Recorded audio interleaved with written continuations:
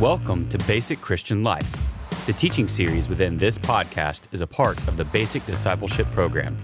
In Mark 8:34, Jesus said, "If anyone wants to follow after me, let him deny himself, take up his cross, and follow me." Our hope is that this material will equip you with basic Bible truths that you can know how to effectively follow Christ. Now, let's join today's lesson. Hey, welcome to this session of Basic Christian Life. And today we're in our second lesson within this Basic Discipleship series. And today we're speaking on the subject of the Bible. We're looking at truth concerning God's Word. We started in our first session by talking about the gospel. Now we're talking about the Bible. In order to be a strong Christ follower, in order to really live the Christian life, you've got to first of all, ground zero, be aware of the nature of the gospel. And secondly, you really need to have a firm understanding concerning God's Word. You need to know some truth about the Bible. You need to have an awareness that the Bible is a book unlike any other book. Most books are given for mere information. The Bible is given for life transformation. We could say that the pathway to spiritual growth travels through the pages of the Bible.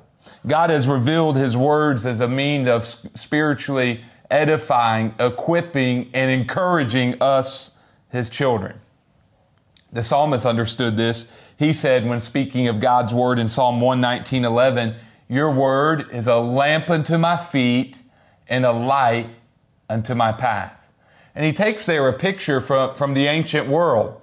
When one traveled on a road or when one took a small path through the woods or through a forest, one would oftentimes have a lamp to guide his or her way. And the lamp back then didn't contain a high beam that shined feet out in front of the individual. Instead, the lamp just provided enough illumination for a traveler to see his or her next few steps. What a great picture of how the Word of God is to work in our lives. It's to give us daily insight for living. Each day it gives us just enough light to guide us in our relationship with the Lord. Jesus would have agreed with the psalmist's assertion concerning the Word of God.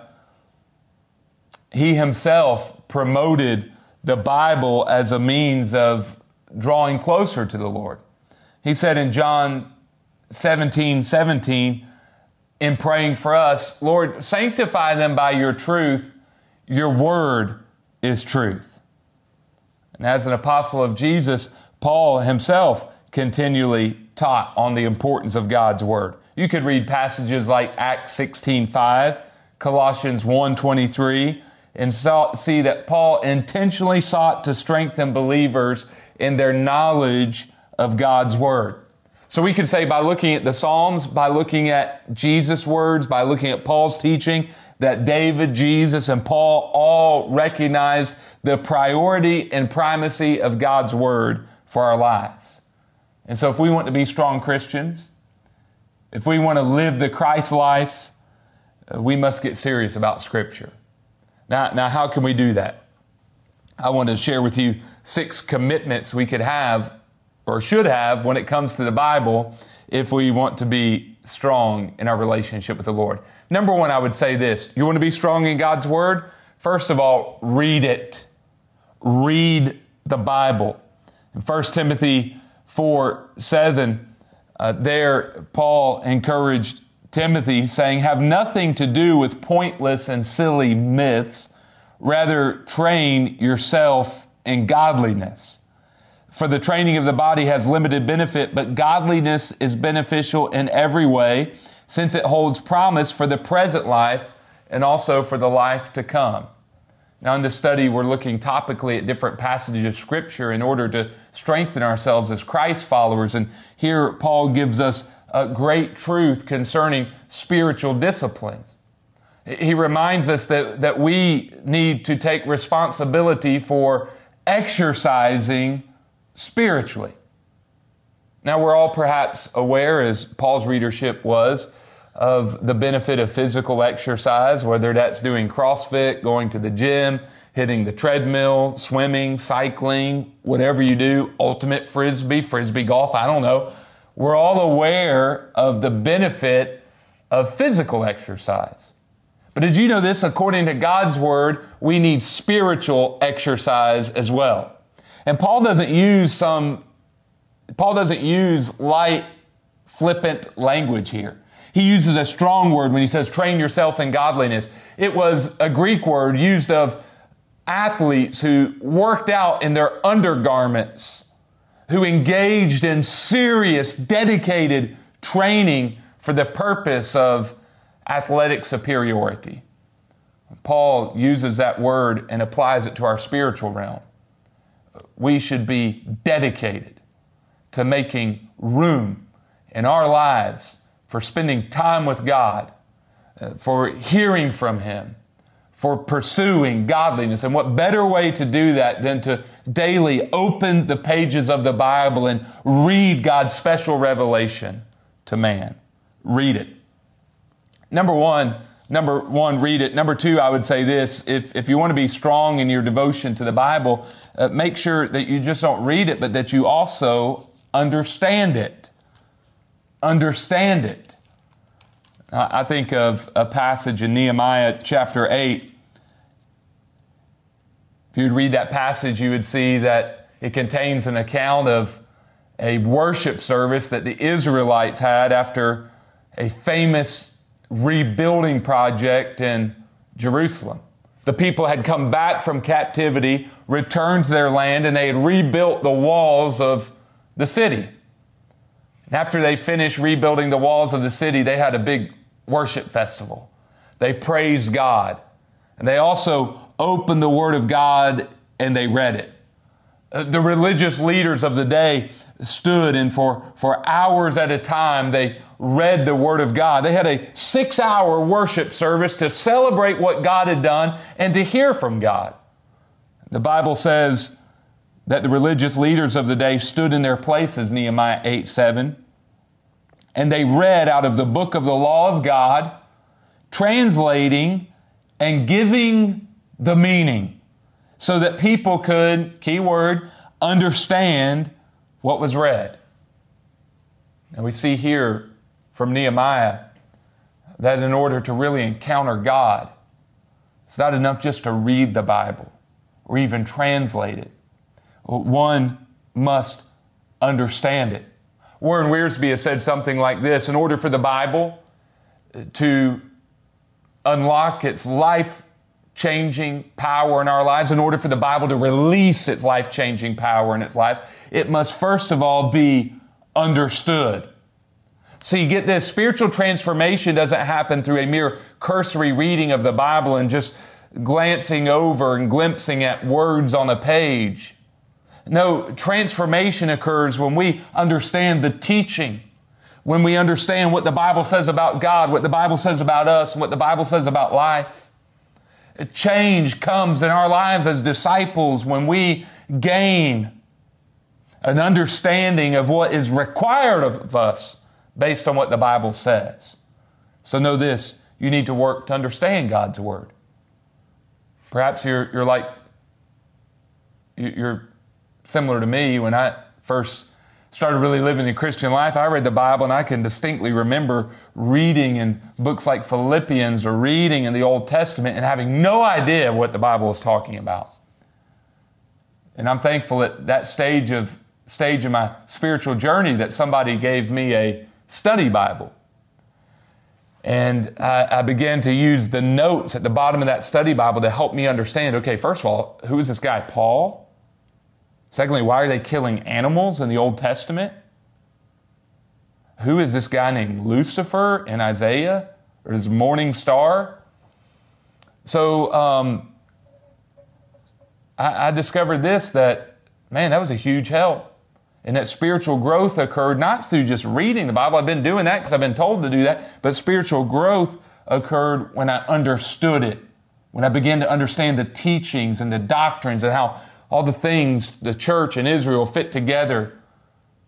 The Lord used that that information, that knowledge to change my mind and change my heart. Understand it. Number 3, you need to read it. You need to understand it. But number 3, you need to reflect upon it. Reflect on it. I think of Psalm 119, verse number 97. Psalm 119 and verse 97. Psalm 119 is a great psalm. It's a psalm that the psalmist wrote to praise God for the Word of God. Read it sometime. But Psalm 119, 97, the psalmist said this, "How I love your instruction. It is my meditation all day long." Reflect on it. Or you could say, meditate on it. Now, we don't mean meditate like in the Eastern sense, clearing my mind, emptying of it all things, getting in touch with my inner self, opening myself up for new truth and new experiences.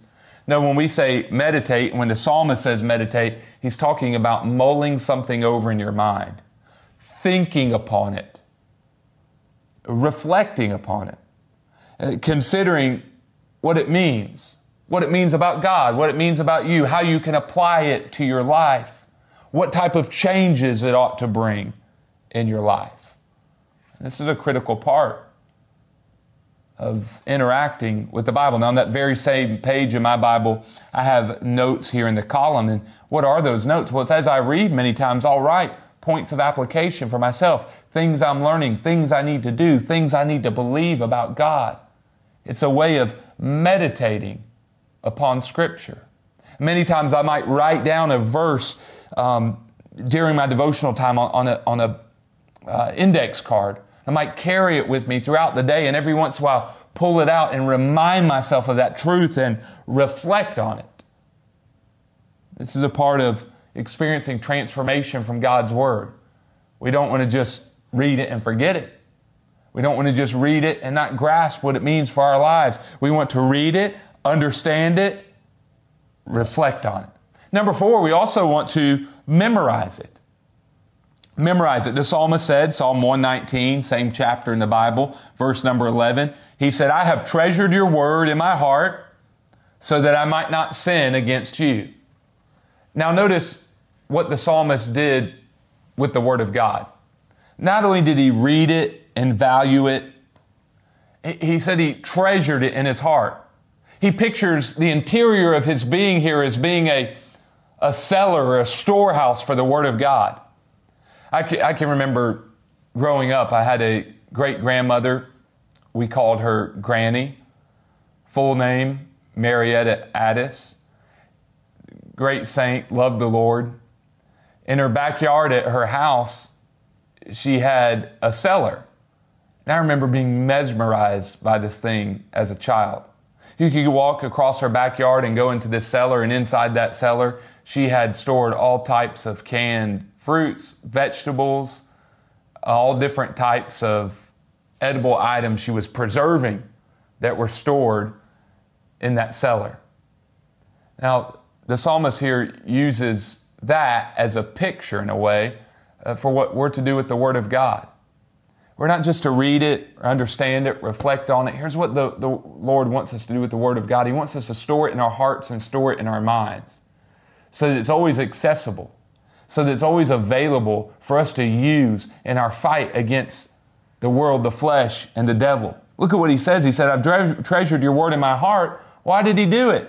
He says, so that, that's a purpose statement, so that I might not sin against you. So there's some people who memorize Scripture, and if they're honest, it's really just kind of a thing of achievement. Like, I've got all this Scripture memorized. We don't memorize Scripture for that purpose alone. Here's why we memorize Scripture. We want to stand strong against sin. We want to be all that we can be for the Lord. And we know that that requires having minds and hearts that are programmed by God's truth. So memorize it. Do whatever it takes to memorize it. There's good apps for your smartphone that can help you memorize Scripture. Sometimes I've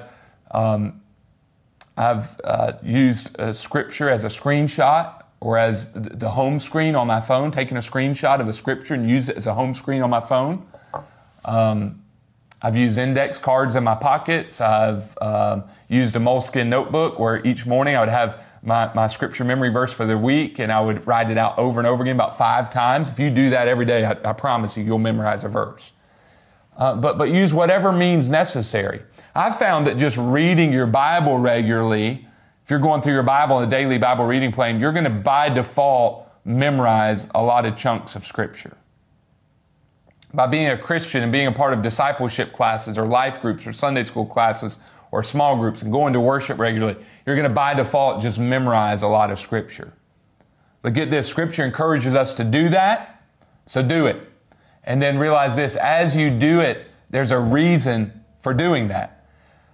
Memorize Scripture is a powerful, powerful remedy against sin. Memorize it. Read it, understand it, reflect on it, memorize it. Number 5, I would say this, obey it. Obey it. James chapter 1, verse 22 is such a great passage of Scripture in this regard. James, the half-brother of Jesus, wrote to believers in the first century, and he warned them. He said this, "Be doers of the word and not hearers only, deceiving yourselves." Be doers of the word and not hearers only. So sad. So many Christians are hearers only. They go to church and they hear a preacher read the Bible and talk about it. They go to a Sunday school class or a small group or a life group. They hear someone explain Scripture, but they don't do anything about it. There's little practice in their life. There's sins. There's sins in their lives from which they don't repent. There's habits and hang-ups that they allow to still stain and defile their lives. There's bad thinking patterns and toxic emotions that they don't address. They hear sermons about all these things, but they don't pursue change. They don't fling themselves at the mercy of God and ask for grace and Holy Spirit help. They don't pursue obedience. Remember, obedience is such an important concept. Jesus said, if you love me, you'll keep my commandments. So our level of obedience is a measure. It's like a thermometer that reveals how much we really love the Lord. Well, let's not mess with the Word of God. Let's not trample, as the author of Hebrews said, the blood of Jesus under our feet. Let's realize that when it comes to the Bible, the Word of God never has real sway over our lives until we obey. You've got to obey it. So in what area are you struggling to obey? When you read the Bible, does it convict you? Does it teach you? Does it instruct you? Does it point out some areas where you need change? What are you doing with all that? Do you seek change? Do you put that item on your prayer list and daily pray that the Lord would help you change? Do you seek accountability? Do you tell your spouse or a close friend or a spiritual mentor what's going on and where you need change and ask that individual to hold you accountable? Do you regularly evaluate your life and take inventory and measure to see whether or not you've truly changed? Realize this, all this reading the Bible and studying it, going to Bible studies and leaving with books full of notes is nothingness if we don't obey.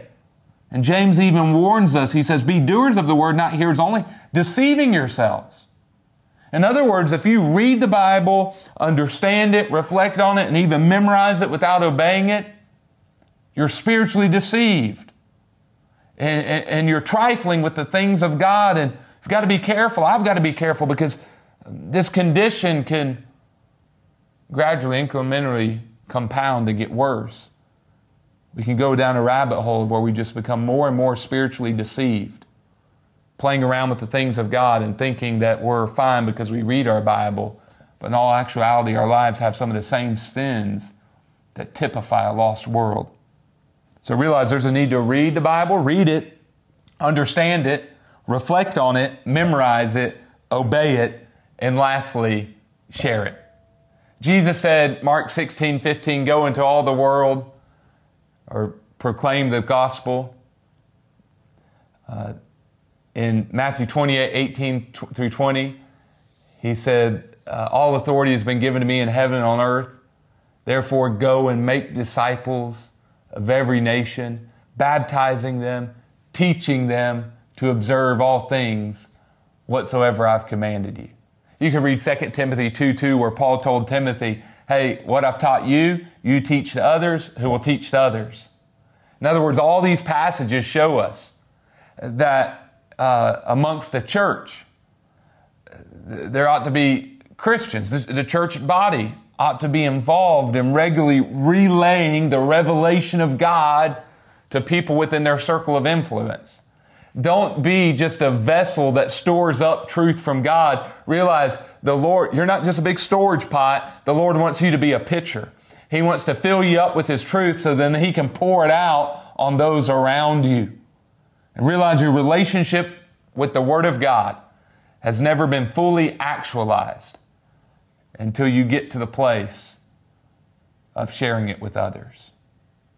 This is the pathway to allowing the Word of God to transform our lives. Read it, understand it, reflect on it, memorize it, obey it, and share it, all for your own good, for the good of those around you, and for the glory of King Jesus in this world. Thank you for joining us today for our lesson on basic Christian life.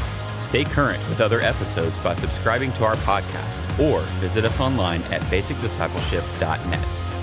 If you have any questions about the materials presented in this lesson, or if you would like to give feedback, email us at info@basicdiscipleship.net. Thanks for listening.